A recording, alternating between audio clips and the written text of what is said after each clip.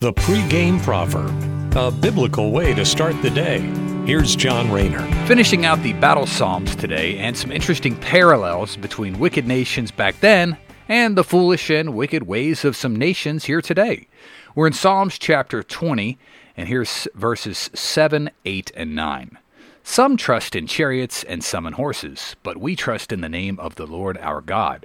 They collapse and fall, but we rise and stand upright. O Lord, save the king. May he answer us when we call.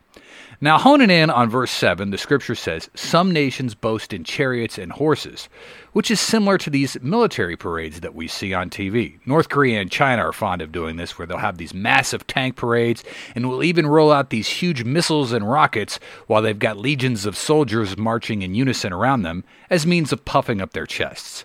And America's not immune to this either. We had something similar when we did a 4th of July parade a couple years back and basically did the same thing, showing off and doing what these foolish nations did back then when this psalm was written, trusting in their weapons.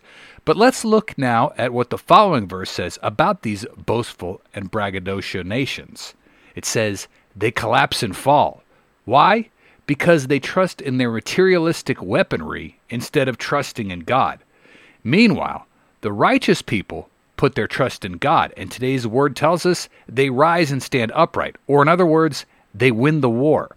If we look across time, God is undefeated. So as today's word tells us, trust in God, not man or man's technology. That stuff rots over time, it malfunctions, so let us not get too boastful and full of ourselves with these technological advances that we make, because God can wipe us out with a single breath. So again, we are reminded to trust and obey God and not get too proud or boastful of ourselves. Humbling reminders in today's word here for sure.